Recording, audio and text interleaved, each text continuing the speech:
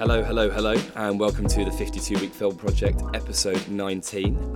We are on tour this week. As we mentioned last week, we are in The Pod in White City Place in London. We are basically in a large pink cube. Yep. Pink or purple? Pink or purple. It's a mix, isn't it? It's a real blend. Beautifully lit in the middle of a park near Shepherd's Bush. Yep. Professionally recorded, which is very cool. It isn't just me and you doing this on Bluetooth mics. No, from two very different true. houses with terrible soundproofing. Yeah, we're a legit podcast now. Yeah, this is we're climbing the ranks now, mate. This is the big leagues. There's a fire extinguisher in the corner, so I feel very safe. You got. Have you not got one of those in your house, mate? I mean, I've got like 3. Yeah, well, just in case things get too heated. Coming out my ears. Episode. But yeah, no, very excited to be here. Shame it's kind of pouring down with rain outside. Indeed. Would have been nice if we had like a lovely sunny view out of these beautiful circular windows we've got. Yeah, and Instagrammable. Yeah, exactly. Yeah, but we will probably spam Instagram regardless. Oh, yeah. So this week we're going to be cracking on with some of the news. We've had some really interesting stuff come out this week that we're going to talk through. And then we're going to have another double bill. So we're going to be talking about Venom and A Star is Born.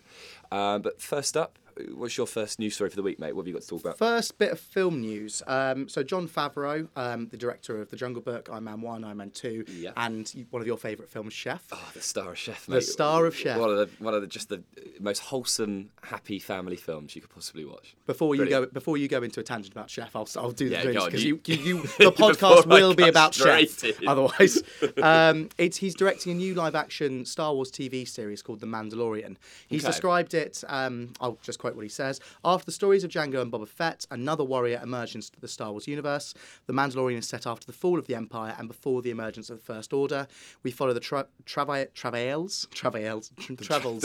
I think it's Travels. No, I think I've just spelt it wrong. Travails, right? Yeah, the Travails of a lone gunfighter in the outer reaches of the galaxy, far from the authority of the New Republic. They had to stick far in there, didn't they? They far couldn't have away. like a synopsis of a Star Wars project without putting far in there at least once. Yeah, I'm very excited about it. It's kind of continues the need for sort of more Mandalorian lore. Yeah. I remember playing the Star Wars Knights of the Old Republic video games, and the Mandalorians were a very heavy part of this.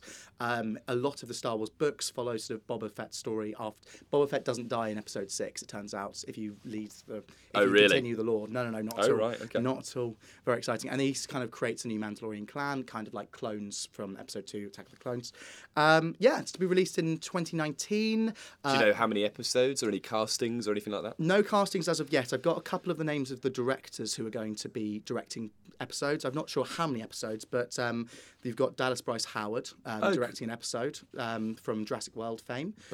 Wait, is it Bryce Dallas Harper? Oh, fuck, no. We always Dallas get Bryce this name Howard, right. I think. The woman who's not Amy Adams. The woman who's not Amy Adams. Not Jessica Chastain. Who's not Jessica but she Chastain. takes the jobs that they don't want. Indeed, yes. Yeah, yes. Dave Filoni, who is a director on Star Wars Rebels and Clone Wars, is directing the first episode. Okay. And then Deborah Chow, who is the director of Jessica Jones and Mr. Robot. Not one of the directors, not the overall showrunner. Right, yeah. So I'm very excited. I think it can be a really, really good project. And it sort of continues the more Star Wars themed stuff that Disney is creating. Yeah, it's just expanding the universe, isn't it? I mean, Yep. do we know if it's going to be on like Netflix or Amazon Prime or what? Not sure, but I would guess that Everyone's it's going to gonna be on the Disney new stream service. Oh, yeah, of course, because they're pulling all of their content from other streaming sites. Exactly, Aren't they? yeah. Okay, all right. Cool. This week in film trailers, we've had a couple of really good ones. We've had a trailer for a film which was a surprise to me. I hadn't heard about it until a mate kind of sent me the link, called The Mule, which is a new Clint Eastwood film. He's 88 now, man. He's looking old. He's like, did you ever play the Fallout video games? No. Is he? No disrespect to Clint Eastwood at all, but he kind of looks like one of those ghouls from the Fallout video games. Like he's got that weathered skin and that like kind of slightly pissed off look. And he's very thin now. He's very, very gaunt. But that's probably going to work in his favour because he's playing a role about a long-time drug smuggler, a long-time drug mule working for the Mexican cartel. But this looks like a real kind of Gran Torino-esque, very serious drama with a lot of kind of like family angst in it. And it kind of, the friend that sent me the link said that it kind of reminded him of the way James Mangold shot Logan. Which I thought was quite cool. It definitely is like that. It takes this kind of like large kind of desert landscapes, a little bit kind of Breaking Bad-esque. Okay. Quite desolate. So that looks really, really good. Go and check that out. And then we've also had a trailer for Rocket Man, which is the new Elton John biopic. We've got Taron Egerton in the starring role of Kingsman fame, and he's just about to be Robin Hood. He was Eddie the Eagle, which was a surprisingly good film. He likes wearing glasses and having sideburns, doesn't he? Yeah, he does. He really, really it's a real does. actor trait. But I also think that he never really... It always looks a little bit fake on him. Yeah. Like, the Eddie the Eagle film is lovely. It's a really, really sweet movie, and Hugh Jackman's great. The whole thing's just heartwarming. But he does look a bit like, yeah, this is a movie. This isn't, like, genuinely him. And I kind of got that vibe from this Elton John trailer. Like, I'm not a big Elton John fan. I haven't gone back and looked at what he looked like back then. I'm sure there is a resemblance, but it didn't look that convincing to me. No, yeah. But more interesting than the actual film itself is how it kind of happened. Essentially, Elton John was trying to get this to, this has been in the works for a while, and I think considering how big the kind of build-up is to Bohemian Rhapsody, which is coming out on the 24th of this month, I think they kind of definitely, when they were kind of making that with Rami Malek, the industry saw, like, yeah, there's definitely going to be a big market for these kinds of films, so let's get this done. And Taron Egerton ended up in the role because he essentially auditioned for it spontaneously on the set of Kingsman 2. So Kingsman 2 has Elton John in it as like a massively extended cameo. Like, he's basically a side character. He's in about half an hour, 40 minutes of the film. And apparently on set one night, like, they really hit it off, the two of them. And then on set one night, people were like egging him on to sing some Elton John songs to Elton John. And apparently he did really well. And apparently they saw it in him and they thought, like, why not? Let's do this. Wow. Because they have a really good working relationship. So whether the film's good or not, I think it's just quite sweet the way it came about. What other, if on this line of there's Bohemian Rhapsody, now there's Rocket Man, do you think there's going to be more films about rock stars or pop stars from that kind of era? Hey, see, it's funny, I was thinking about this on the train here, and I was thinking, like, what would I like to be made and who would I like to do it? And the first one that springs to my mind is I'd love there to be a Jimi Hendrix biopic. Yeah, that'd be great. And I was thinking, like, who would you cast in it? And I thought, my God, like, imagine if you had Chadwick Boseman playing Jimi Hendrix. Like, cool. I just think that'd be wicked. I'd love a Led Zeppelin film, but I think that's probably not going to happen until, like, Robert Plant passes away and everyone realises how much they miss him, kind of thing. I think a Stevie Nicks film would be cool, or a Fleetwood Mac Stevie Nicks film. Yeah, that would be really cool. Because Fleetwood Mac do have a crazy past. Yeah, unbelievably so. Yeah, no, that'd be cool. That'd be really cool. I can't wait for the Kanye film one day. Oh, that'll be one we go and watch. We'll get like the OAP discount at whatever cinema chain still exists. Oh my gosh, if we're going to be old and watching a Kanye film, oh God, that scares me to my core. Hopefully it will all make sense by then. But yeah, no, we'll see. Yep. Second piece of film news for me, this is about Chris Evans. He has just hinted that his days of playing Captain America are over. So he's just wrapped shooting for the film, and he just tweeted out saying, officially wrapped on Avengers 4, it was an emotional day to say the least. Playing this role over the last 8 years has been an honour. To everyone in the front of the camera, behind the camera, and in the audience, thanks for the memories. Eternally grateful. Not sure what that's supposed to mean, but I assume that kind of means that his character might be killed off in Avengers 4. Well, I mean, his contract's up, isn't it? Like, yes. we know that much. This is quite obviously he's not renewing it. You care more about the Captain America storylines than me. Yeah. And I remember you telling me when we went and saw Infinity War that what happens in the comic canon is Bucky Barnes, the Winter Soldier, replaces him, right? Mm-hmm. Yeah. So do you think they'll do that? I mean, I don't know whether Sebastian Stan's going to carry on. I mean, to be fair, he's been in more or less the same amount of years. Yeah, definitely. You know, he wasn't in the first Captain America film, but he's been in pretty much every project that Chris Evans has been in since. Yeah. So I don't know whether he's kind of getting a bit of fatigue. Well, I don't know how long is there going to be in Avengers 5 and 6 and 7? Is that the part of the universe that's going to continue, or is it going to be more Spider-Man Homecoming films or Ant-Man and the Wasp? Is it going to be sort of the Phase 3 films that continue the legacy rather than the original Avengers films? Well, I mean, correct me if I'm wrong, but the only one that is in the calendar, because DC have more movies scheduled currently than Marvel do. Wow, that's a scary thing. Like, I don't think that should be like, let's not like assume that Marvel don't know what they're doing suddenly. Like, I'm sure they're going to come out with something and they're just, they know that they've got the clout to wait and keep people guessing. I don't think DC feel like they have that at the moment, rightfully so. But, I mean, the only one that they have in the calendar is Spider-Man, right? Spider-Man Far From Home. Spider-Man Far From Home, yes. I mean, Black Panther 2 will happen. It just hasn't been officially confirmed. I think, Guardians, we don't know what's happening. Apparently, they're keeping... Guardians 3 is going ahead with James Gunn's script, but they're looking for a new director. I think what they'll probably do is that once the Untitled Avengers 4 film comes out, they will probably they probably have these things in the works already, but they just haven't been leaked or they haven't been announced because we don't know what the characters are going to be. Maybe that's not true. Maybe because they have done a Spider-Man Far From Home thing. But I don't know. It'll be interesting to see. Maybe Marvel will stop and then there's going to be 17 Venom spin-offs. Well, they'll do the same thing they did with Spider-Man, where they'll let Sony have their fun for a couple of films, and then they'll buy it back. Yeah, they'll do it properly. Jumping ahead a bit. Yeah, but I don't know. I think whatever they're going to do will be cool. I think a lot of it. I think the whole James Gunn thing really has taken a hit to what they're going to be doing. I think they probably had a lot more plotted out for the Guardians development than they now kind of have. We spoke about it a couple of weeks ago when the trailer came out. I'm yet to be convinced on Captain Marvel, not because it's a female superhero film. I think that's fantastic. Like, we've finally got a feature-length female superhero movie that's like in Marvel and not Wonder Woman in DC. Exactly. Which, Gal Gadot's great, but the film was passable.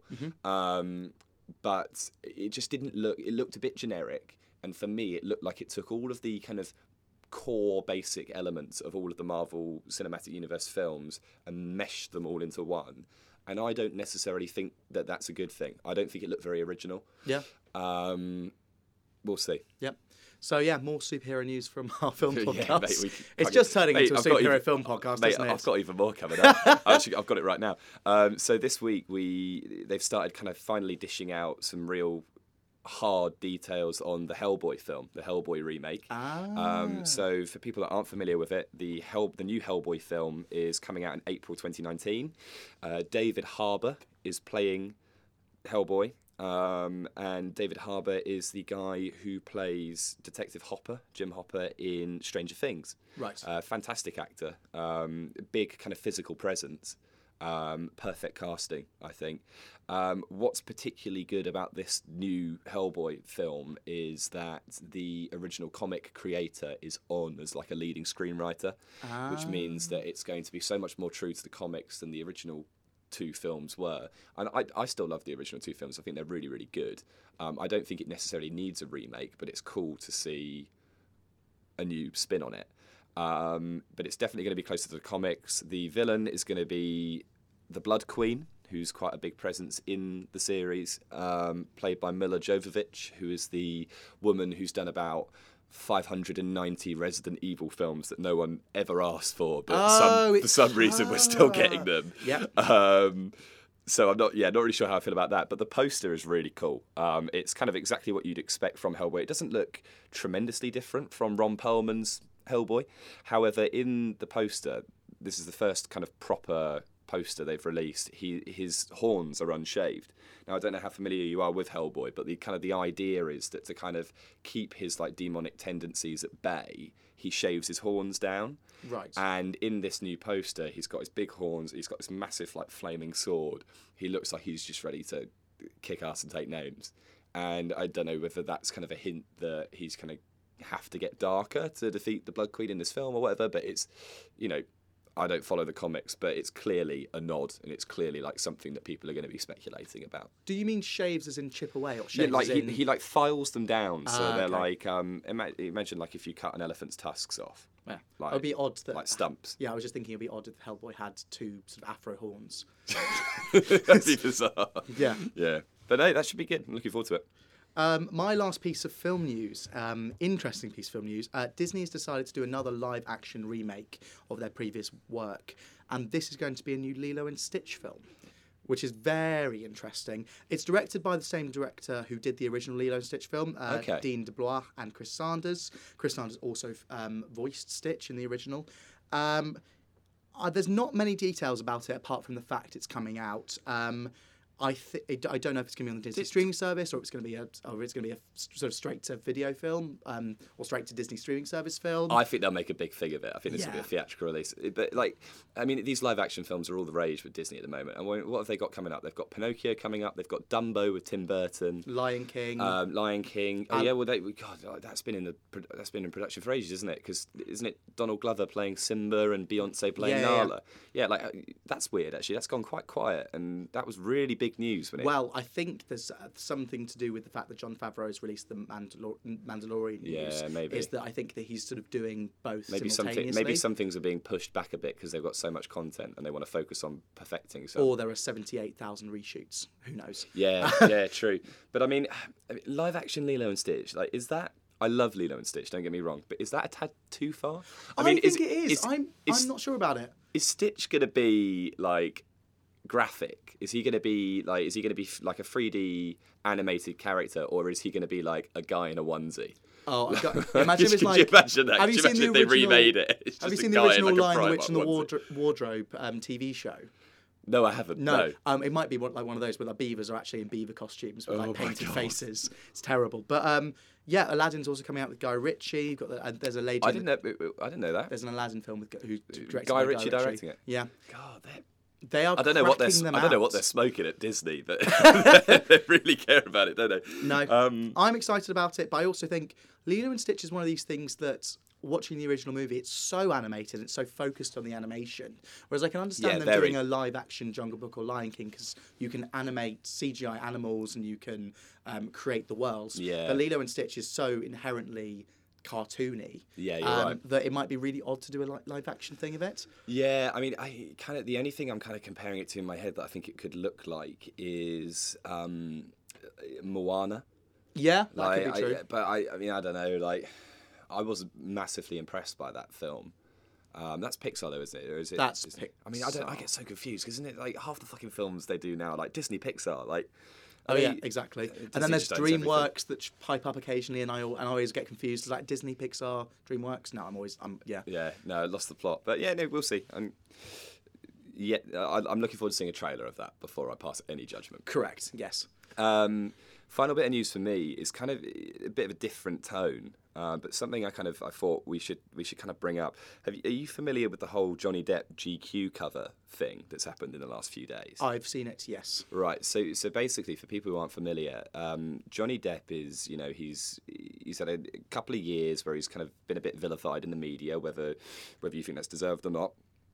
And he's now, Fantastic Beasts is on its kind of press junket. It's on its way towards release in November, and he's playing the villain, quite a big part. And so he's trying to kind of rebrand himself, improve his public image, and get back into the limelight. And his way of doing that was to do a world exclusive interview with GQ, which came out, and he's on the cover of October's issue. And it's just a bit weird. Their whole Amber Heard and his divorce is it's been a real sordid affair. Nothing's ever really been confirmed, but it's long assumed that he physically abused her, but there's also been a lot fired back that she kind of manipulated him and was physically abusive to him, and in the end they ended up settling out of court in 2016, right? And part of that court agreement was that they don't discuss it publicly anymore or something like that, but I think at the time they released a statement that said something like their love was so powerful that it just became too intense, or it just some fucking waffle that they had to release to basically say we both hit each other, but we just don't want to admit it. Mm-hmm. But anyway, he's in this new interview with GQ, and he's kind of he's been very forthcoming with his opinions about how he's kind of been neglected and how people he doesn't deserve the hatred he's getting from fans and stuff like that. And he's been very, very clear. I didn't abuse in any way. Me, how could I? He there's things that he says in the article like that. And so, obviously, Amber Heard's lawyer kind of made a statement and said, Mr. Depp is shamefully continuing his psychological abuse of Miss Heard, who has attempted to put a very painful part of her life firmly in her past. One need only look at the physical evidence to draw the proper conclusion. To which Johnny Depp's lawyer then piped up and said, I just think this is ridiculous, said, Johnny Depp is the abuse victim. In the UK court proceedings next month, I don't know what this is referring to, we will be submitting clear evidence of the violence committed serially against him by Miss Heard and the serious injuries that he suffered. So, long story short, this hasn't kind of been put to bed in the way that they kind of made it look in 2016. Very much still alive. But I just thought GQ, they've been accused on their end, rather than just giving him a platform to say what he wants, they've kind of glamorized it a bit. So on the front cover, and normally this stuff doesn't really bother me, but if you see the cover of the magazine, it's him kind of looking quite rogue, as he always does, and he's got his hand up with his tattoos on his hands, and he's looking quite serious. And the tagline on the front cover says, "World exclusive, Johnny Depp, an outlaw talks, the divorce, the violence, the excess, the vengeance." And that is glamorising it. Oh, yeah. And it's very uncomfortable. And whether you believe that he did it or not, that's not really up for us to decide. You know, that's up for a court to decide. If it's still carrying on, they probably will. But just saying like the divorce, the violence, the excess, like it's just like a really shitty way of describing it, isn't it? And it doesn't really set a good precedent, especially in the current climate. For kind of thinking you can have these guys that are accused of things, whether they've done it or not, and then they go dark for a bit, and then this is the way they kind of come back out. And also trying to sell seemingly justifying the rogue image that they've cultivated, but equally in the article are saying that they don't deserve. I don't know. I just think it's a bit sell shit. a film by doing that as well, which is all like it's all part of the publicity of Fantastic Beasts, which essentially is based off the Potterverse, which is from a children's book. It shouldn't be about about this. Johnny Depp shouldn't be making this platform about this. He should be making his platform as trying to rebrand his image as maybe more child friendly than he's been before. I don't know. Just get them on Jeremy Kyle and do a lie detector. That's what I say. Yeah, mate, get him on Dr. Phil. Dr. Phil, Jerry. How about that? Yeah, that'd be great. But yeah, have you got any more news or is that it? No, that's me done. Wicked. Well, first film to review this week is Venom, directed by Ruben Fleischer. This is the Sony take on a Marvel character in association with Marvel.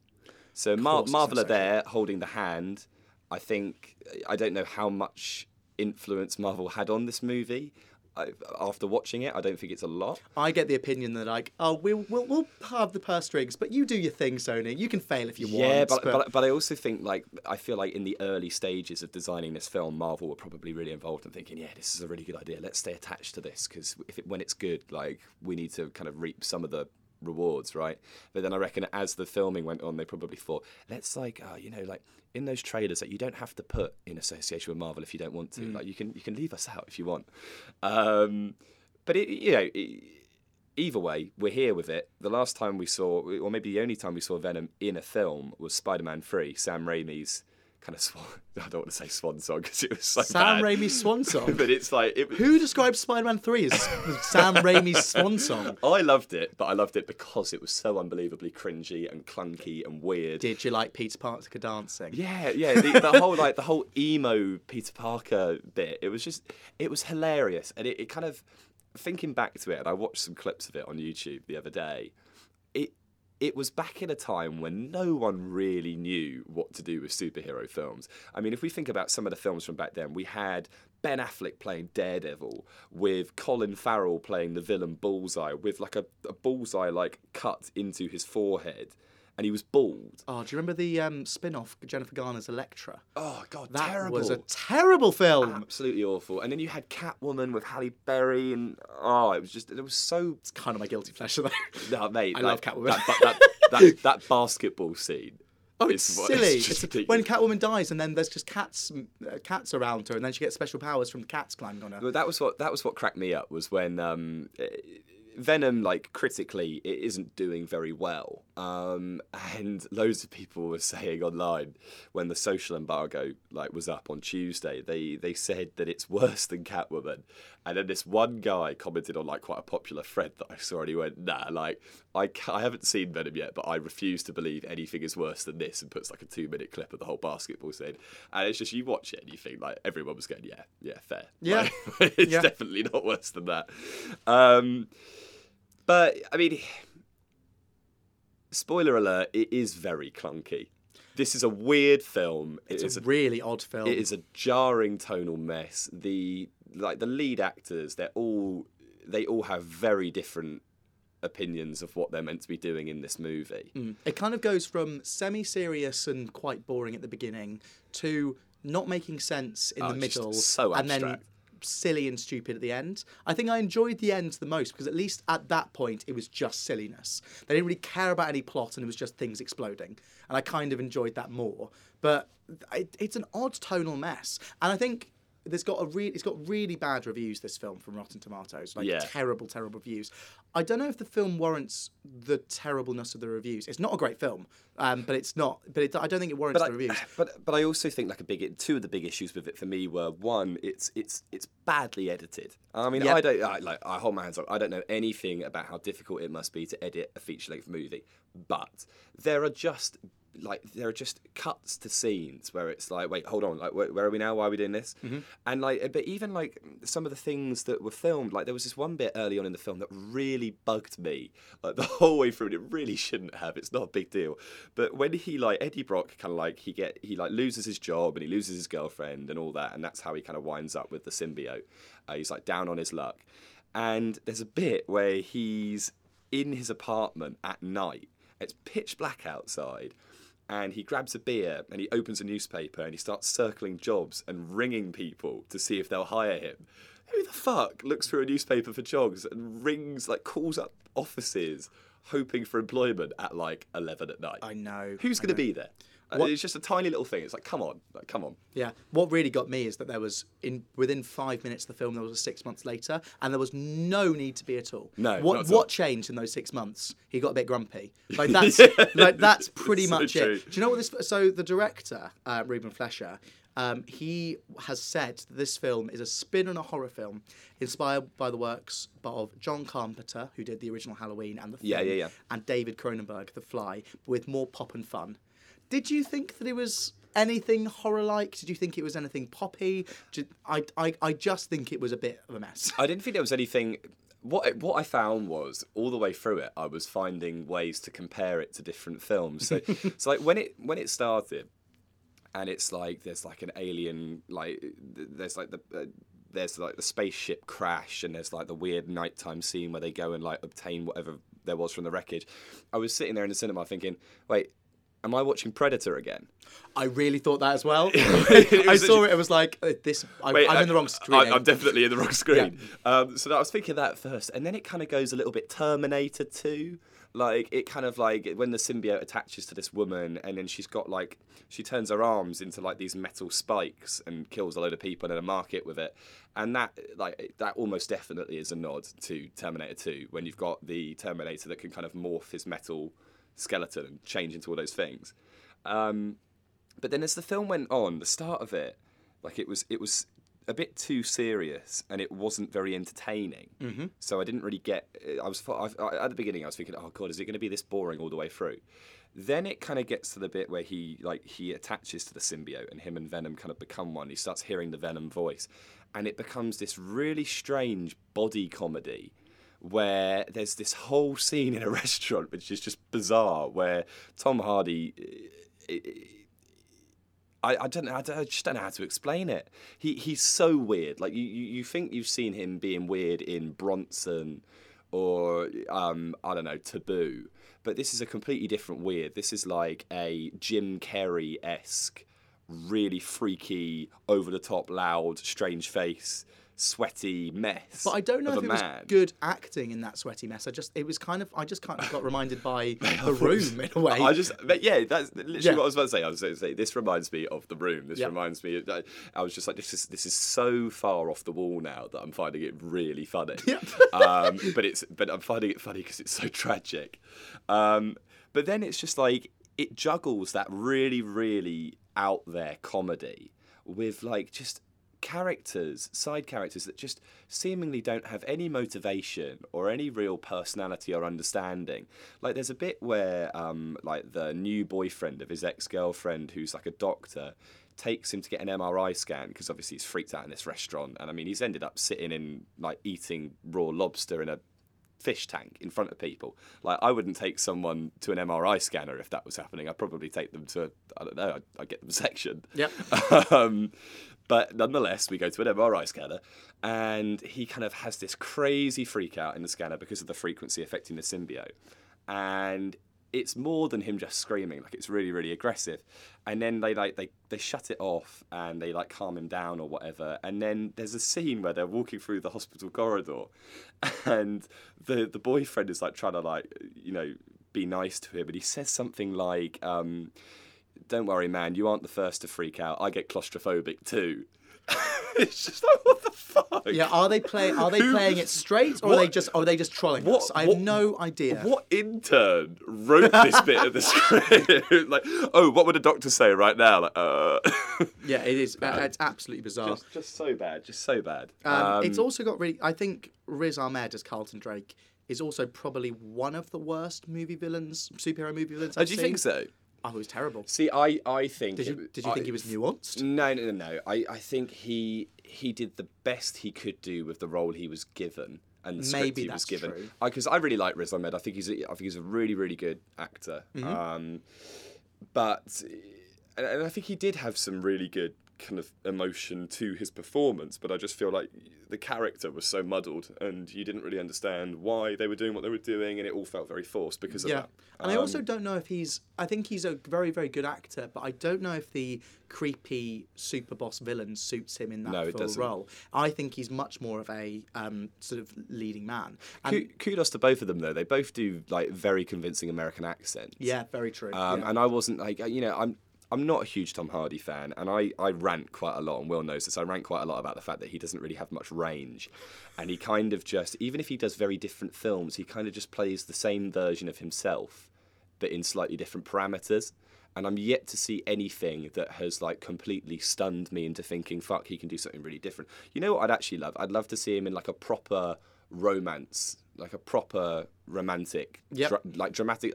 I'd love to see him try and do A Star Is Born.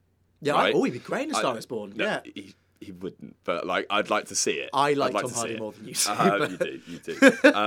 But no, I'd just like to see him do something like that. And I suppose what this film did give me was a lot more than I expected. Like I was expecting it to just be, based on the trailers, quite a by the numbers, generic superhero film that ignores kind of a lot of the improvements we've made in the last 10 or 15 years and kind of just peters along on quite a boring storyline.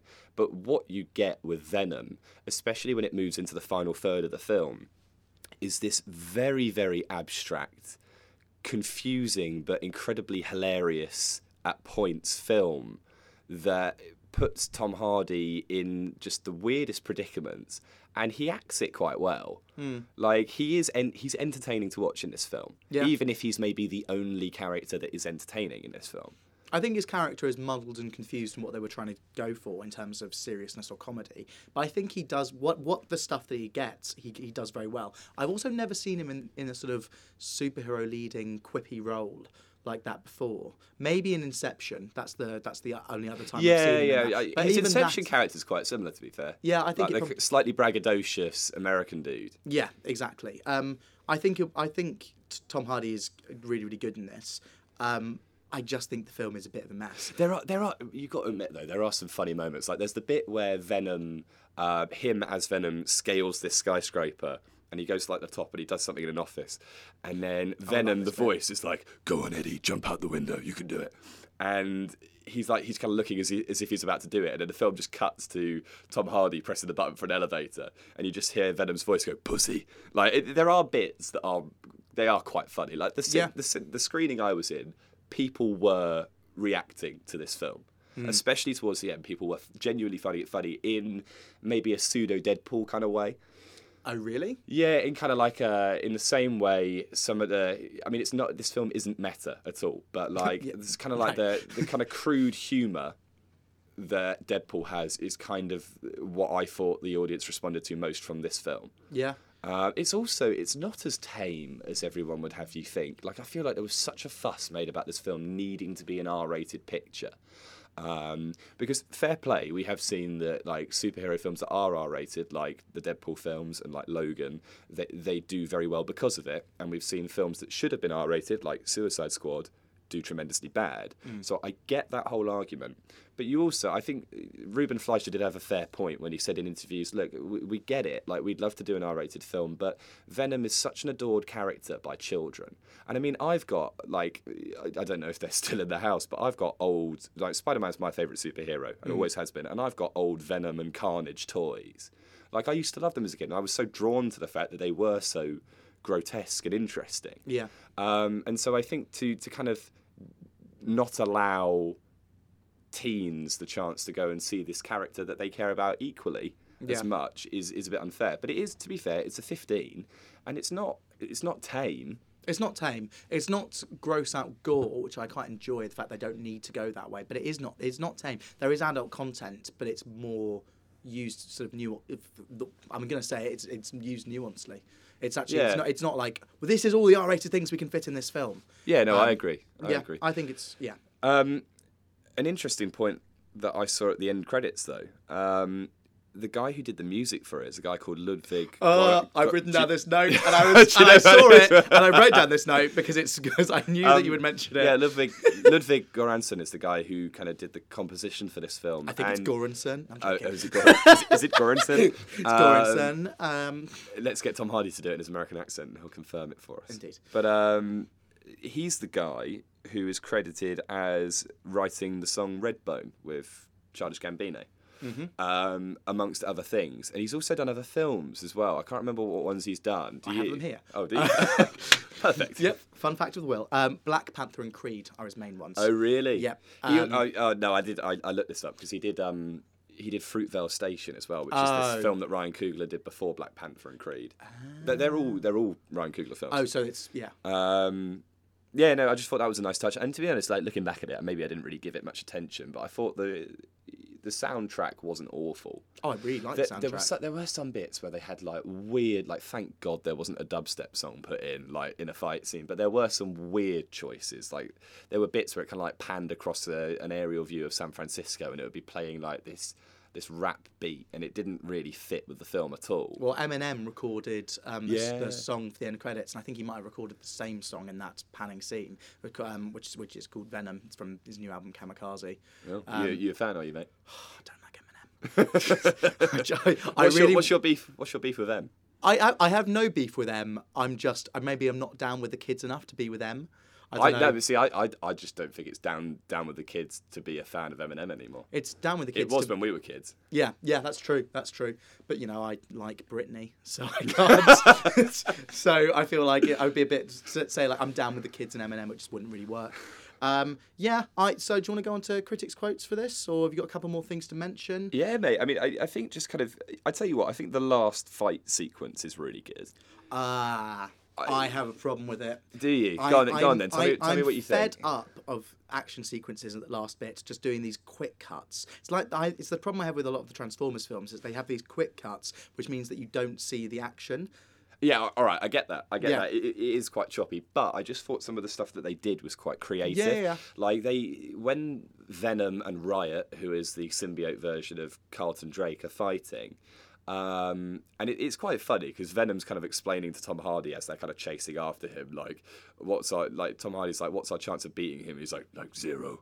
Like he's like a real badass back home. Like I thought that was quite cool. I like the Venom as Batman voice. Yeah, I just can't. Can you do Venom? No. Is it Tom Hardy that does the voice and it's changed? Yes, so he does it he does the voice and then it's sort of changed by different sound editing. That's cool, because I wonder whether it actually was him or not. There's just when they're fighting, there are bits where like Riz Ahmed and Tom Hardy kind of break out of the symbiote and they're kind of fighting as well, and I thought that was all really interesting. Like I haven't seen a superhero fight like that. Yeah. It's no like Black Panther final fight scene, but I just thought it was entertaining. Or Avengers 3 final fight scene. Yeah, true. Yeah. Very true. I agree. It's interesting that Hardy has talks about this film, because Hardy is a big Venom fan, and he oversaw a lot of the reshoots of this film, and he said that on the YouTube channel Comics Explained that his favourite scenes from Venom were the 30 to 40 minutes that were cut. Yeah, so it'd be interesting to see what Because would it be added to the extra action sequences at the end, and would that be? Well, or would you think it'd be more than nuanced stuff? He said there were whole scenes. He said, what did he describe it as? Like mad puppeteering scenes and dark horror comedy scenes. So I'm assuming that probably means that it's stuff that wasn't quite appropriate. But I, you know what? Like, I'd love to see all the stuff that was cut from the middle part of the film, where he just starts like proper sketching out and has the whole restaurant sequence where he's hearing the voices and he just doesn't know what's going on. I'd love to see a whole take of that. Yeah, I'd love to see like all the weird shit they filmed and then decided to like reel it back into just what they put in the movie. Yep. But you know, it does, like, the last third of the film does scream kind of silly fun that you're kind of drawn along by. It kind of felt a bit Men in Black. That was the kind of the vibe I got from it. It felt like it felt like one of those blockbusters that is just a bit strange and very clunky, but I'll probably revisit because it was kind of entertaining. I just kind of wish the whole film was like that. The standout bit, though, before we go on to critic quotes, was the post-credit scene, or the mid-credit scene. Yeah. So it was kind of ruined, to be honest, by the press junket. But before the film was released, it was made very clear that Woody Harrelson was going to arrive at the end of the movie, and he himself said that he was going to basically be setting himself up for a big role in the sequel. I wonder what that means. And considering they were already hinting that he was going to be Carnage, like they basically just tell you. I think maybe they ended up doing that because they were concerned that the reviews were going to be bad and they needed to kind of drum up some kind of hype. But it clearly worked, because, I mean, there's an article that I had up that I haven't mentioned. Apparently, Venom is set to have the best opening weekend of any movie that's ever come out in October. I saw that and I was it surprised me. I didn't think that. I think it's definitely going to be one of those films where it's not a critical success, but it's a massive commercial success, which Suicide Squad was. It was panned, but it made a lot of money. Well, hence why they're doing a sequel. Hardy is signed up for 2 more Venom films. Yeah. So it could create its own universe. I mean, I'd love to see a 18 Carnage film. I'd really like to see them take a lot of the feedback from this one and carry on making it a bit silly and strange in the next film, but just a little bit more coherent and just a little bit funnier, like consistently funny. What I'd like to see is a ridiculously R-rated movie, Todd Phillips Joker style, of Eddie Brock interviewing Carnage and explaining Carnage's life story and having the symbiote. Yeah. I would like that. Like, if there was a previous symbiote, let's say 1990, there was a previous symbiote, which is great, spaceship landing, and then Carnage did all these terrible things, and at the end of the movie he breaks out, and then Venom 3 or Venom 2, not just to call the Carnage film, would be Venom versus Carnage. I'd love to see like a dark, gross out. Well, mate, this sequel is going to be Venom versus Carnage. I know. I'd like to have their middle film in the middle that's kind of R-rated and crazy and scary. Yeah, almost like a spin-off of a spin-off. A spin-off of a spin-off of a spin-off. Yeah. A spin-off of a spin-off of a side character. But yeah, no. So I mean, I don't know about you, but I thought Woody Harrelson is in the film for about 40 seconds, and he is electrifying. Like he is really, really good. He looks crazy with that red hair. Yeah, he really does. And it made me wonder if he was considered for the Joker role that Joaquin Phoenix is now doing, because he could definitely do it. We mentioned it again. We've done it. Yeah, we've done it. Every single podcast. I'm going to mention it. Mate, I've got another segue to it later on in the other review. When Star is Born, how on earth do you do that? I think that should be my my challenge. Is, you know, that thing where like you can have you played the Wikipedia game? Which is like through like starting with any Wikipedia page and clicking through, I think it's like 6, you can find your way back to Hitler's Wikipedia page or something fucked up like that. We should do that, but I have to find a tangent of every film we review that somehow relates it back to the Todd Phillips Joker film. That'll be fun. Challenge accepted. Yeah, it'll be fun. But yeah, no, I think it was really good, the end sequence, and I think that it sets itself up quite well. I just hope that they do actually listen to what people want and they take on the feedback. But it definitely, like, if you look at the Rotten Tomatoes and you kind of see the buzz online, even if the film everyone knows is a bit shit, critics really didn't like it, but people are enjoying it, which at the end of the day is what matters. And what I saw on Rotten Tomatoes as I was looking through was that although it's got terrible reviews and like 1 star, 0.5 stars, everyone says I was weirdly fascinated with it and enjoyed the film, even though they know it's terrible.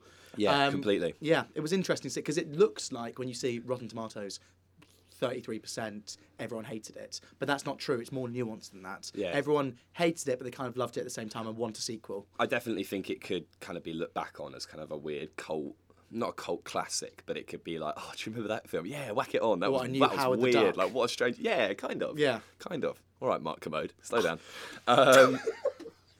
Anyway, you definitely took that from this review, didn't you? I knew you would.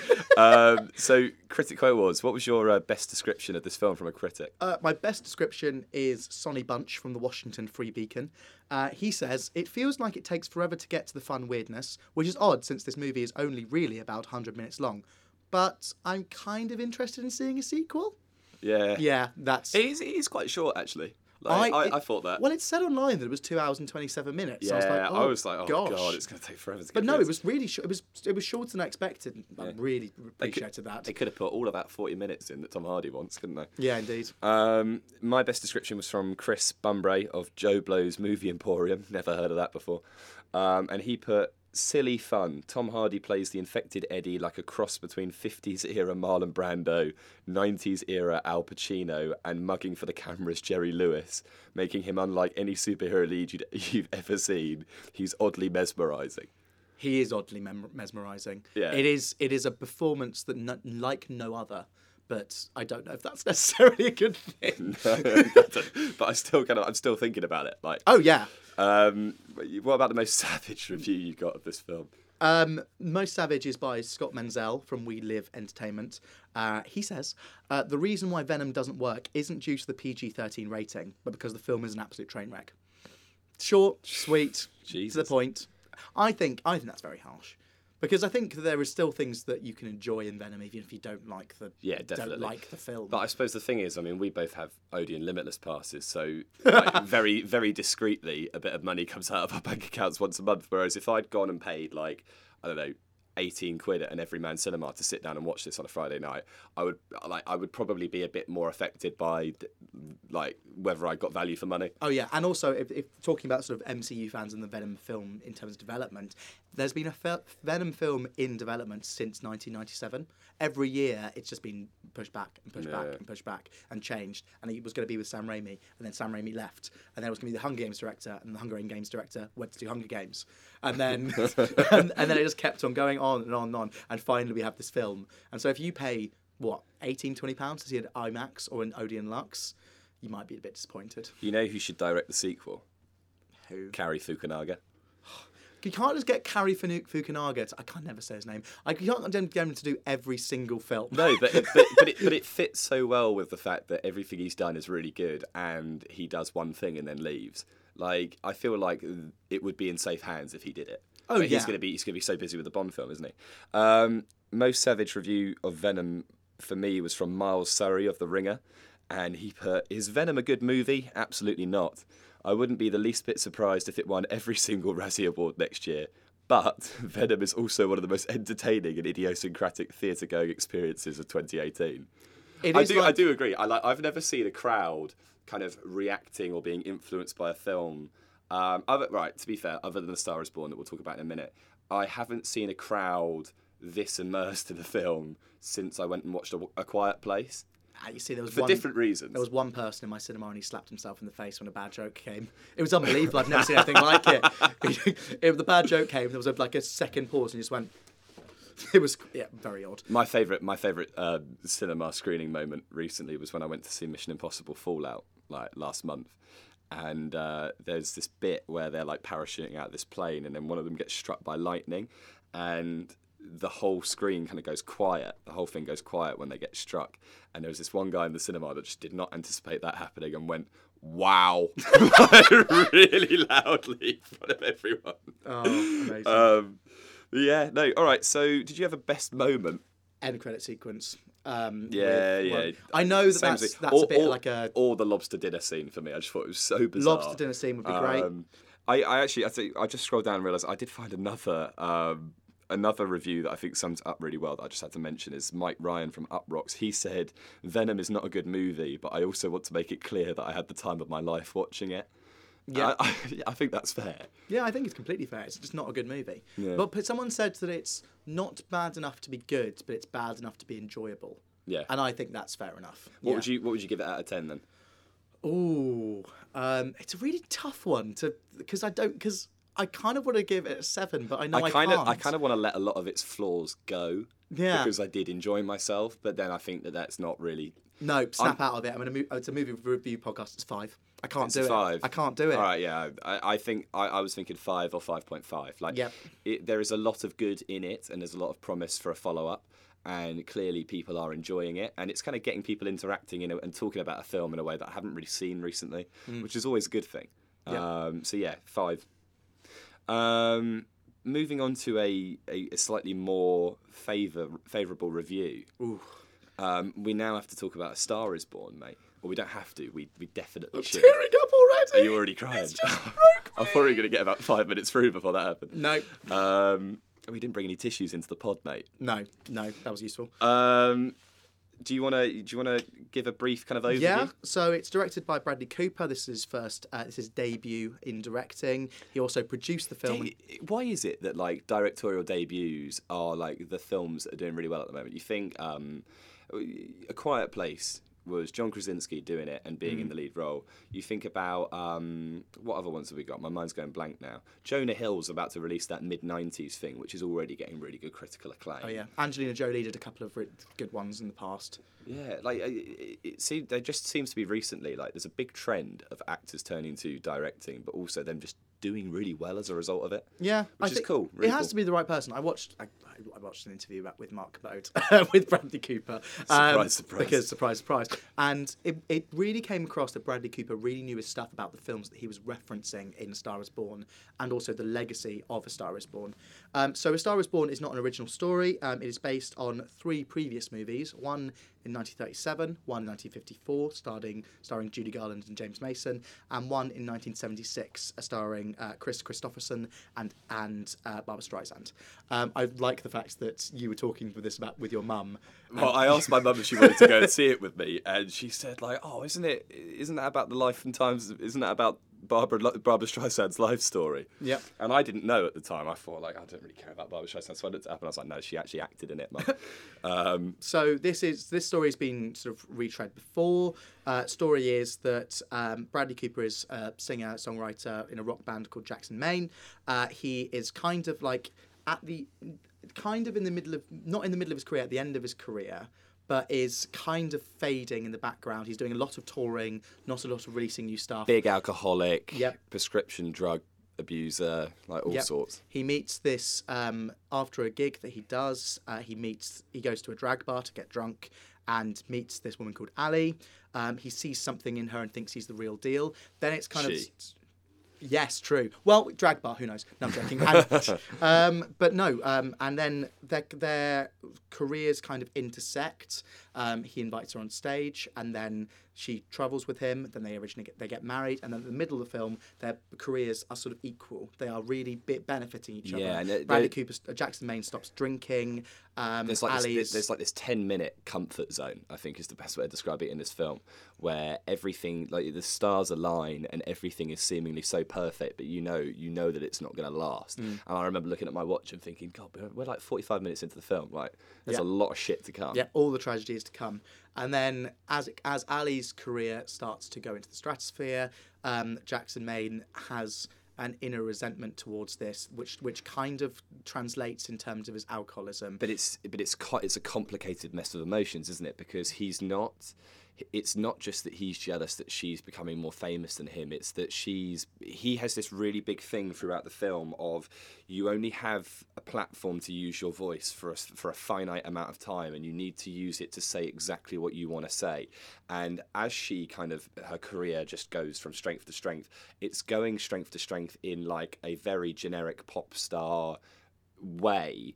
Kind of like almost like the Justin Bieber effect, where she's losing all of her originality and she's losing everything about her talent that was what drew him to her in the first place. And so it translates, as the film kind of goes on and their relationship starts to become more and more fractured, it translates to her as a bit of jealousy and frustration, and she blames it on the alcohol, but in many ways he sees her as his last kind of final passion project. Like he wants to convey all the emotion that he knows she has inside her, and she's not quite doing it. It gets really tough. Towards the end of the film, it is very, very tough. I like reading through. I haven't watched the previous films. There are some key differences, and the first two films are about Judy Garland and the previous person who I cannot remember the name of becoming actresses. And they've still got the same scenes. For example, in the latest film, Jackson Maine, when Lady Gaga wins Best Newcomer at the Grammys, Jackson Maine crashes that and is drunk. That takes place in the Academy Awards in the first two films because it's about acting. Yeah. 1976 film is more about sort of the rock star journey. Chris Christopherson has denied this, but a lot of people say that it's based on Jim Morrison, the kind of portrayal of that. But what I liked about this version of the film is in the 1976 one, John Howard or Chris Christopherson sleeps with someone at the end of the film. And that's why they split up, and it's all about the resentment. It's all about the resentment and the cheating, and then it's an accidental car thing. The first two, where he kills himself because he's driving recklessly because he's drunk. Right. The first two films that the guy's called Norman Maine, and he drowns himself in the ocean, and it kind of follows the similar lines to A Star Is Born. Right. Okay. But what I liked about this film is that it's not as the resentment and the jealousy and also a case of having a voice is much more nuanced than you're more talented at this point than I am. I'm resentful of that. It's so many deep layers of their and personality. Yeah, and it kind of, in a very kind of indirect way, but deliberately indirect, it tackles his kind of like long-term difficulty with his father and his difficulty with his brother, and it was a twist that got me. I don't know if it was really obvious to you, but he talks about his older brother. And how his older brother wanted to be a singer and didn't quite make it, and all that kind of stuff. And then he goes when he's coming back to kind of like a homecoming gig in is it in Tennessee or is it in Texas or Arizona? Arizona. He goes to visit the plot of land that he bought and gave to his brother where their father's buried, and finds that it's been sold and turned into a wind farm.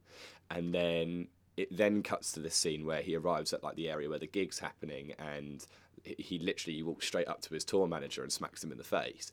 And then you realise, like, oh, holy shit, like Sam Elliott is his older brother. Like, that's him.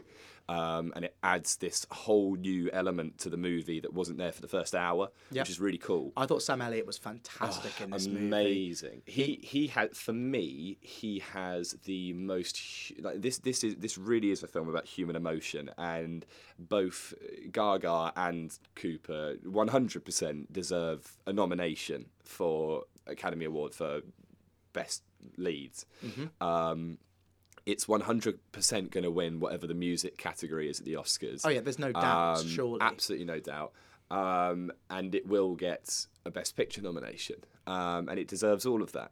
But all of these actors, they're so human and it's so believable. But it's the one bit that like sucker punch me is there's a bit towards the end of the film where Jackson's out of rehab and his brother's driven him back to his house, and they're kind of like fumbling through this conversation. They've had this really kind of difficult friendship dynamic of brotherhood for years. Oh god, I'm welling up. And he gets out of the car. Jackson gets out of the car, and I can't remember what it is he said because I was so caught up in it. But he fumbles his way through kind of like apologising for something that he does earlier in the film. And then he says something like, what does he say? Like, I'll always love you. Or it was like, that I said that I idolised my father. I actually idolised you, or something along those lines. He says something like that. And he says it so quickly. But he says it so fast that I almost didn't hear what it was he actually said. And then he shuts the door and he leaves. And then the camera, which is situated in the back of the car, immediately pans to Sam Elliott as Sam Elliott is like looking back and reversing out the driveway. And it's something about his eyes. I've never seen anything like it. It's like almost like a pre-tear. It's like I'm not even crying, but it's just welling. It's unreal. Like I've never seen anything like it. It's the kind of, I feel like it's the kind of moment in acting that even someone like Daniel Day-Lewis could look at and go, fucking hell, I wish I had that. Yeah. Do you know what I mean? I think this film just had so many of those amazing moments in it. I'm gonna have to get onto it. drag. Yeah, like, I mean, this film is going to be watched by a lot of people, and the drag scene, which obviously you're such a big fan of, it's becoming more and more well known and well kind of understood, I think is the better way of putting it. Yep. And this film has a huge platform, and it's done a really good job of including that. So I mean, why don't you go off on it? I think it celebrates that kind of bar culture that drag queens are in.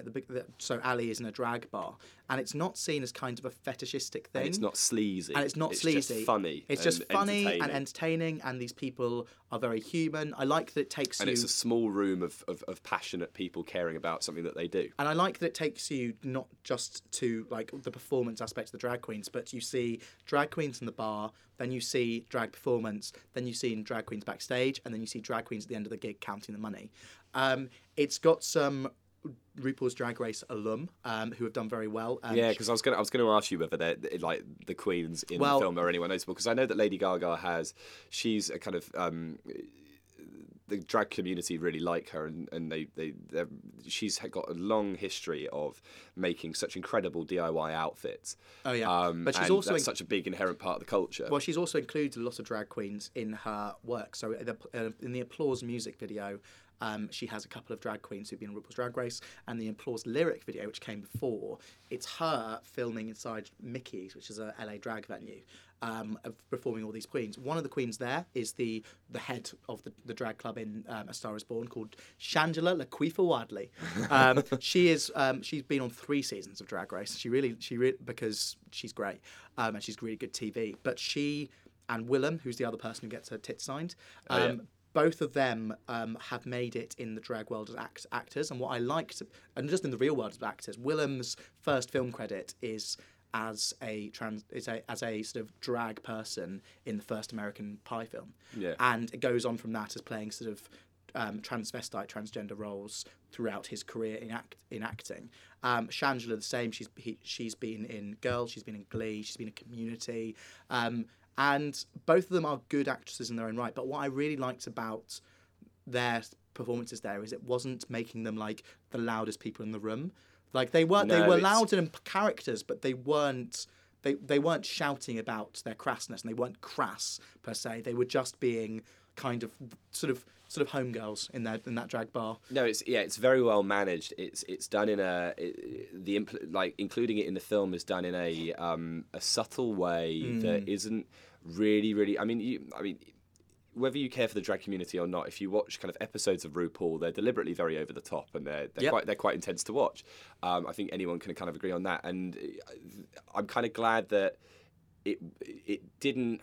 It's not like that part of this film tried to own the film, to make it all about this part of the film. It's a very organic part, a really organic element, and I think it's almost definitely Lady Gaga's hand in this movie that's done that. I mean, I've kind of watched some interviews, and do you know about how this film came about? Yes. More or less, correct me if I'm wrong, but it was like Bradley Cooper met her somewhere, and they kind of got talking, and then she invited him over to her house the next morning to play some music. And she ended up like cooking him breakfast, and they sat down at her grand piano and just played, and they had a really lovely time, and they thought, yeah, let's do it. And that's kind of where it came from, and they've clearly, very clearly, from like the interviews and things, developed quite a sweet friendship from it. But almost certainly, when they were kind of putting the finishing touches on this film, she was like, the bar where he meets me, I want there to be this in it. Yeah, I agree. It does seem like a very collaborative project. What I would say, fun facts with Will. I've got 2 fun facts, but I'll leave one till later. All right. It was originally in January 2011 going to be a Clint Eastwood film.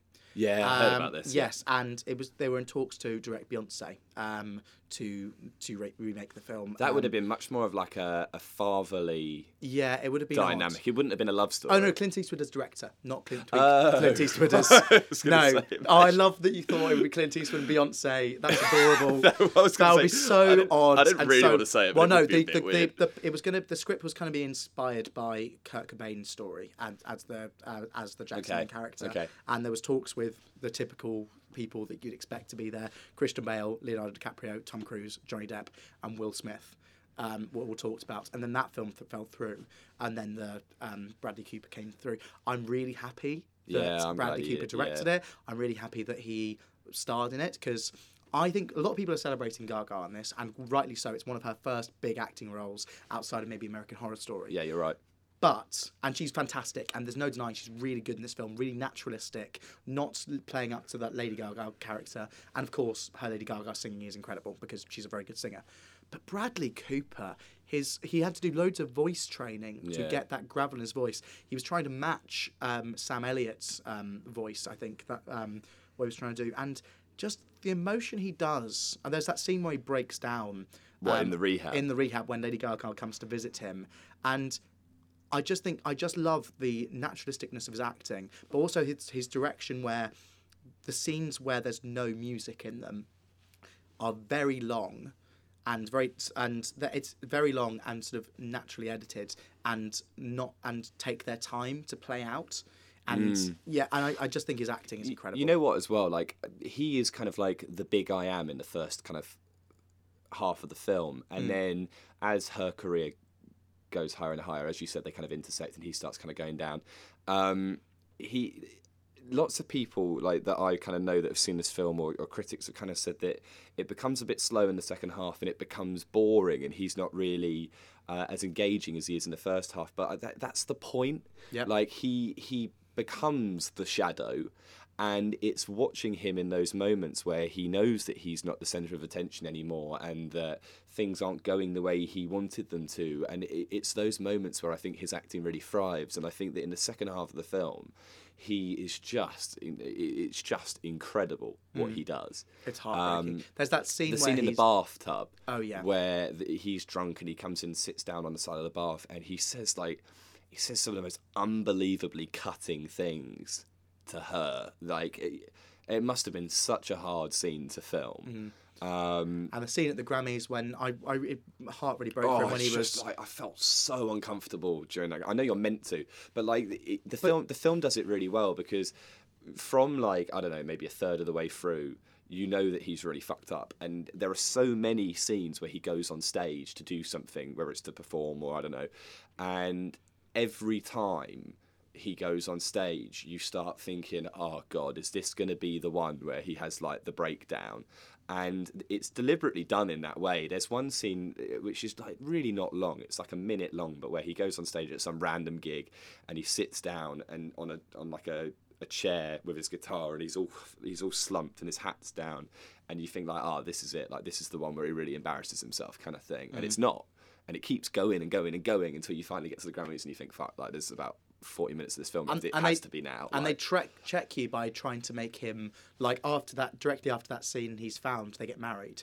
And so they have that really nice scene there where that you think, oh, it's going to be better again, and then it goes straight back down again to sadness and depression. It's a good 10 minutes of the film where you watch Dave Chappelle playing Dave Chappelle. I like him a lot. He's a likeable guy. I think he's a great comedian. But I did have to stick around after the credits, like for the credits, to confirm that he actually is playing a named character and not just like it's not just some meta thing where Jackson Maine, the singer-songwriter, is actually friends with Dave Chappelle, who exists in this world as well. I think that's my only. I was like, hang on, like, is that because it kind of plays like that? It's kind of like they're both relatively rich, successful guys, and I got confused by the scene because I thought Dave Chappelle was like Jackson Maine's ex-manager or something. Yeah. Turns out he was a ex-bandmate of Jackson Maine. Is that what it was? That's what it's in the script. But I just felt like, because Dave Chappelle has this 10-minute sequence of the film, and Lady Gaga and Bradley Cooper then meet the whole of his family. And then the wedding is performed by Dave Chappelle's cousin, and then it's a really nice scene. And then Lady Gaga's holding Dave Chappelle's daughter, who's like 3-4 years old. It's a lovely scene. One of my only critiques of this film. The second one is that the film is not too original.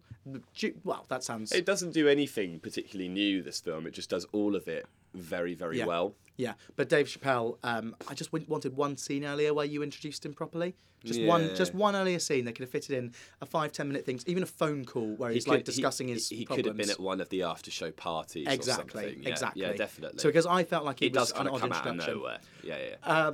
What did you think about your favourite person in the world showing up? Because I laughed out loud in the cinema. Oh, Alec Baldwin. Alec Baldwin showed up, and I laughed out loud because I was like, Jake is going to die. more than anything, I really enjoyed it. This film has a lot of realism about it. Like, for example, they do the whole Grammys thing on the actual Grammys in the actual Grammys venue. They go to SNL at one point, and it really is showing you like the back screen green room of SNL and what it actually looks like to be on the tiny SNL stage and how many people there are in the audience. I'll tell you what, it doesn't look anywhere near as exciting as it looks on TV, and I knew that. Like, I've been to see the Graham Norton show be recorded. I know that it's like this vast room with like it's all really strange when you watch a live TV show being recorded, right?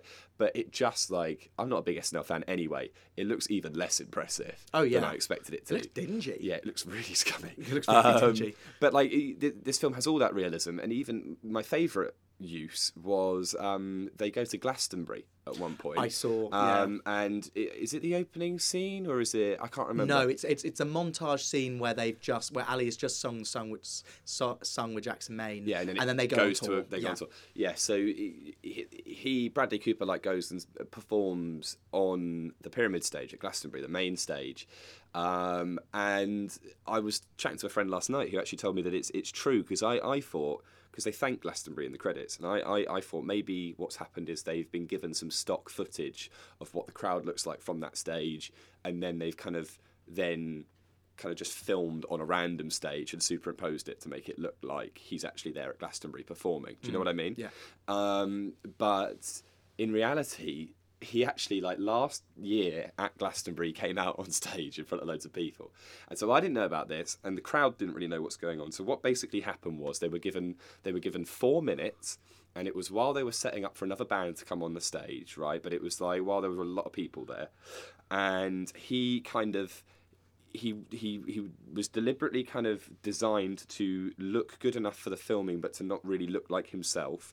The screens weren't on, and the only sound that came out of any speakers while he was on the stage was from the really, really small ones at the front. So basically, like, the first 3 or 4 rows of crowd heard what was going on and could kind of see what was going on. Everyone else in the crowd had no idea what was happening. Wow. Right? But we were at Glastonbury a year or two ago. We weren't. I mean, try being at every stage of Glastonbury all at once. Can't believe it'd be I missed impossible. Bradley Cooper and Lady Gaga. I know, mate. Gutted. I know. Shame she couldn't stop by for a quick performance.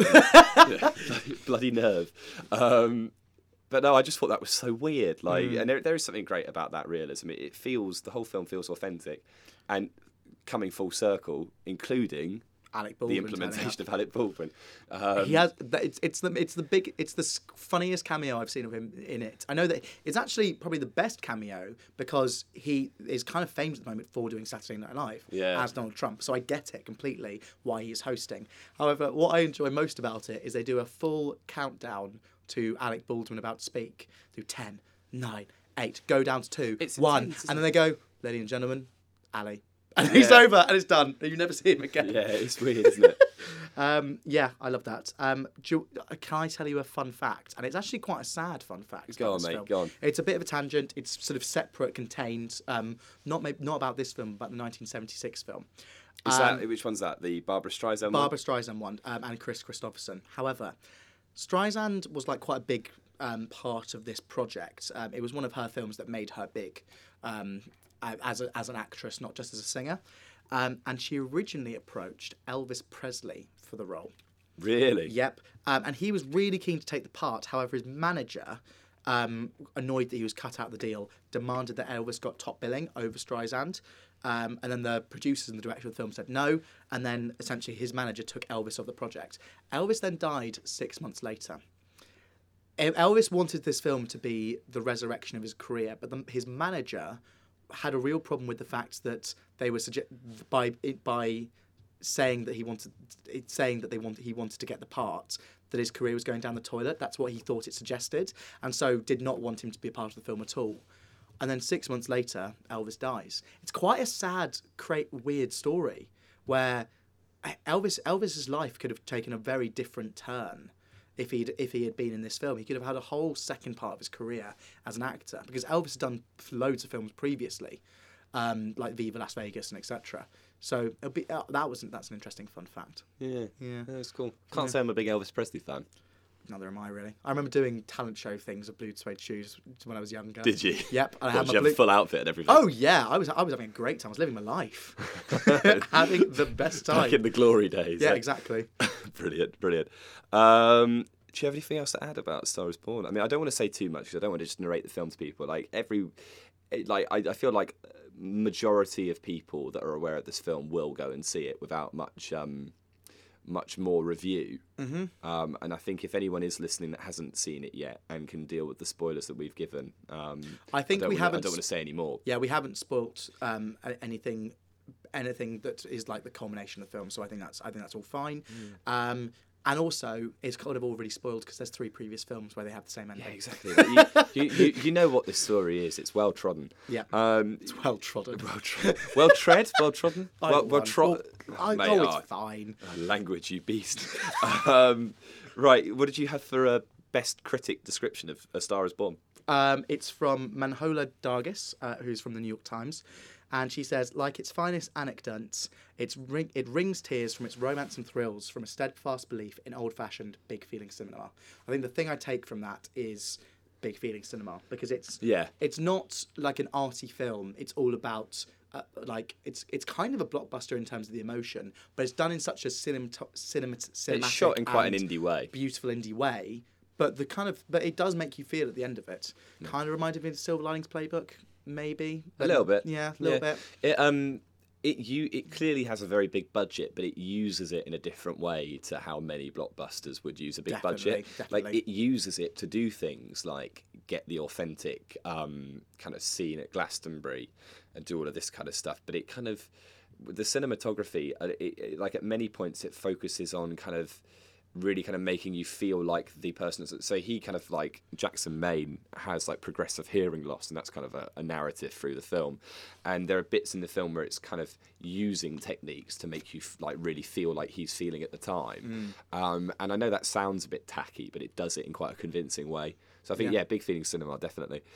Mine is from Dana Stevens of Slate, who says, it feels somehow compact despite its sprawling 2-hour and 15-minute size, with nary a scene or frame wasted as it builds to its inexorable yet heart-shattering finale. Yeah. I think the ending is really intense. Yeah. Really, and it's not just what happens; it's the way they shoot the final bit. Really, really hard to watch. Like a majority of people around me were crying. Yeah. Oh, I was in floods of tears at that point, but I'm a big softie. Yeah, but it is though. We are a sucker for that, aren't we? Yeah, we are really. What about? I mean, we are the 2 people who held hands during like with like 4 other male friends there. It was adorable. Oh, what a film! Anyway, there are negative reviews of this film. Most of the criticisms levied at it's kind of been done before. It doesn't really add anything new. Some people just there is some criticism that Bradley Cooper is a bit like, he kind of acts a bit like a predator in the first third of the film. I don't really think that's fair. I think that's the current climate talking. I think he's drunk and he's quite forward with his emotions, but I don't think he's preddy. No. I think that's a bit of a harsh criticism. And I remember that being immediately squashed when Lady Gaga said, "You're a gentleman, or at least I think you are," because it kind of suggests that she thinks that he's being really, really genuine, but he hasn't proved it yet. Yeah. And then he later proves it. I think that's the thing, is that she's not fully sure what to make of him because he's a bit of a drunk. And then later on, he really proves it to her that he really cares about her, as not being creepy. Yeah. So I think the film does that inherently anyway. I don't think that you should levy any criticism at Bradley Cooper for that. No. So what was your most savage review then? It's from Kelly Vance of East Bay Express, and she said, very quick, just TV commercial pathos and huggy redemption. I just think that trivialises the film. I think maybe people look at it as, oh, if you go to this film, you'll cry. There's not much more to it. It is definitely though. Like there are 100% people out there who will not be in the mood this weekend to go and watch this film. Oh yeah. Like there will be people out there that will look at it and go, yawn. Like I'm really not in the mood for this. It's too long and it's we've seen this shit before. I get that. But 99% of people will be in the mood for it and they will like what they watch. Yeah. My most savage review was from Richard von Busak. Richard von Busak. Fantastic game. Fantastic game. Fantastic name. Sorry. Of Metro Active. I have no idea what that magazine Sounds like is. a gym. Yeah, it does sound like a gym, doesn't it? He said, A Star Is Born is like movie night at the end of rehab clinic. All the shame of drunkenness and none of the elation. How heavy is that? That's so heavy. Movie night at the rehab clinic. All the shame of drunkenness and none of the elation. It bears repeating. Jesus. Did you have a favourite moment? I mean, my favourite moment has to be that moment with Sam Elliott in the car. I also put that. I think in terms of personally, the drag scene I love. Yeah, it's great. But I just think the best scene of the movie is that car scene when he shuts the door quickly. Sam Elliott looks like he's got a tear in his eye, but doesn't. He's just a very good actor. It's a. I do also scene. Like I like the whole sequence where he flies her out on the private jet. He gets his driver to pick Ali and her friend up, and the sequence is basically how much they are looked after from the journey of her doorstep all the way to the side of stage at his gig that night. And it's like they're treated like absolute royalty. Like they get chauffeured to this private jet. They're on the private jet. They've never been on one before. And it's very meta how you've got Lady Gaga, someone who is at the height of fame and has been for some time now, doing a role where she's trying to pretend that she's actually never experienced it before.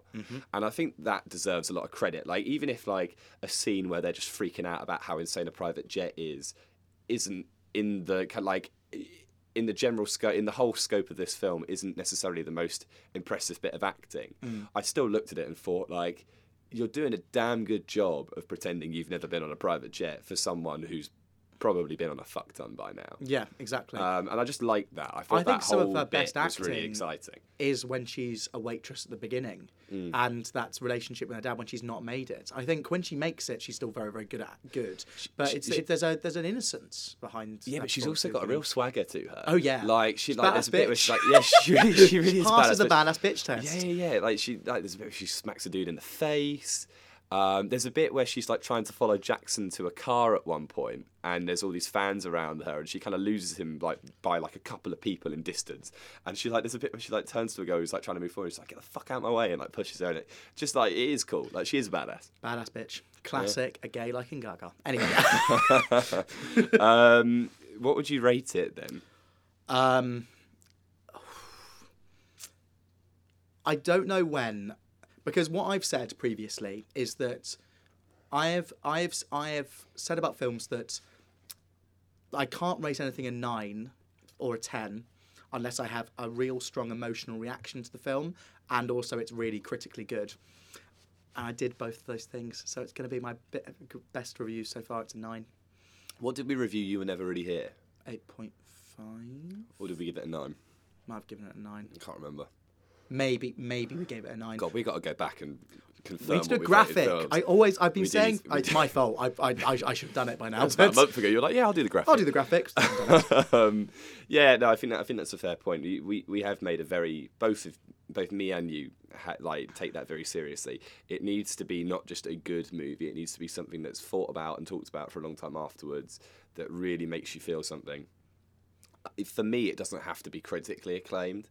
Like there are films like there's an old movie called Coach Carter with Samuel L. Jackson. Oh yeah, and it wasn't badly reviewed, but it just wasn't incredibly reviewed. And that film, God, that made me feel things. Like it really impacted me. So it doesn't have to be critically successful for me. or commercially successful. But in this case, it was. You're right, it ticks all the boxes. I'll give it a 9 as well. Yep. I think it was really tremendous. Fantastic. And that wraps up the reviews for this week. What are we... I mean, mate, we've got so many fucking films to review. We really need to, me and Will haven't worked out our schedule for October. We did talk about it a couple of weeks ago. I've penciled a lot of stuff into the diary, and I've penciled a lot of potential recording dates into the diary. However, well, mate, there's so much that I'm not sure. There are just so many films. I mean, if we're... Let's do it now! Yeah, mate. I'm sure the pod will kick us out at that point. Yeah, exactly. Next week... Friday and Saturday, we're at the London Film Festival. Yep. I can't remember which films we're seeing off the top of my head, but we're seeing 2 of them. And then we've got some more the following week. But on Friday, we have 3 films that we care about coming out. We have First Man, the Ryan Gosling, Neil Armstrong film. We have Bad Times at the El Royale, that we haven't really spoken about recently, but me and you are both pretty excited for. Mm-hmm. And there was something about that. It's directed by someone. I can't remember who it is. But I just remember thinking, oh, that's really cool. It's the director of such and such. But we also have Smallfoot coming out, which is the animated movie. I mean, that might be the one that we probably cut, considering we've got about 4 films. We could do what we did for about. Yardy and do a quick review or something. Yeah, very true. Otherwise, it'll be a 4-hour-long podcast next week, folks. Hope you enjoy. What a bumper episode. Yeah, exactly. No, the director of Bad Times at the El Royale is Drew Goddard, and I'm just trying to get it up. Oh, I've heard of Drew I'm pretty Goddard. sure he does something. I can't remember what it is, but I remember looking at it and going, oh, really cool. Yeah. I am very excited about Bad Times at the El Royale. I think mainly I really liked it, and then there was an Odeon trailer for it where they did a behind the scenes, and they were talking about it like it was the best film in the world, and it kind of annoyed me. But then recently I saw the trailer again. It was shot really, really fast. I think they shot the film, they edited it, and it's out for release all in about 7 months. Wow. Which is ridiculous, considering the general press run of a film. The first trailer will come out about 6 months before the film. But it would have been shot about 6 months before that. Yep. That's pretty impressive. Drew Goddard, for anyone who actually cares, he was the producer on the film The Martian. Right. He was the writer of Cabin in the Woods. Right. He was the producer of Lost, which we basically have to thank for long series of television. Yep. Nowadays. He's done Daredevil, and he's also the executive producer on The Good Place. Which is just if you haven't watched The Good Place, watch it. It's so funny. That's where I know the name from. But yeah. Yeah, very exciting. So that's that. So we'll definitely be talking about the London Film Festival. Probably slightly quicker reviews of that. Yeah. And then hopefully First Man and Bad Times at the El Royale. Gosh, 2 very exciting films. Yeah, definitely. It's going to be a good week. But thank you very much for listening. As always, follow us on Instagram at 52 Week Film Project. On Twitter as well, Facebook, all the channels. Drop us an email if you have any feedback, and please give us a review if you've got the time. Thank you, Jake. Thank you, Will. And we'll see you all next week.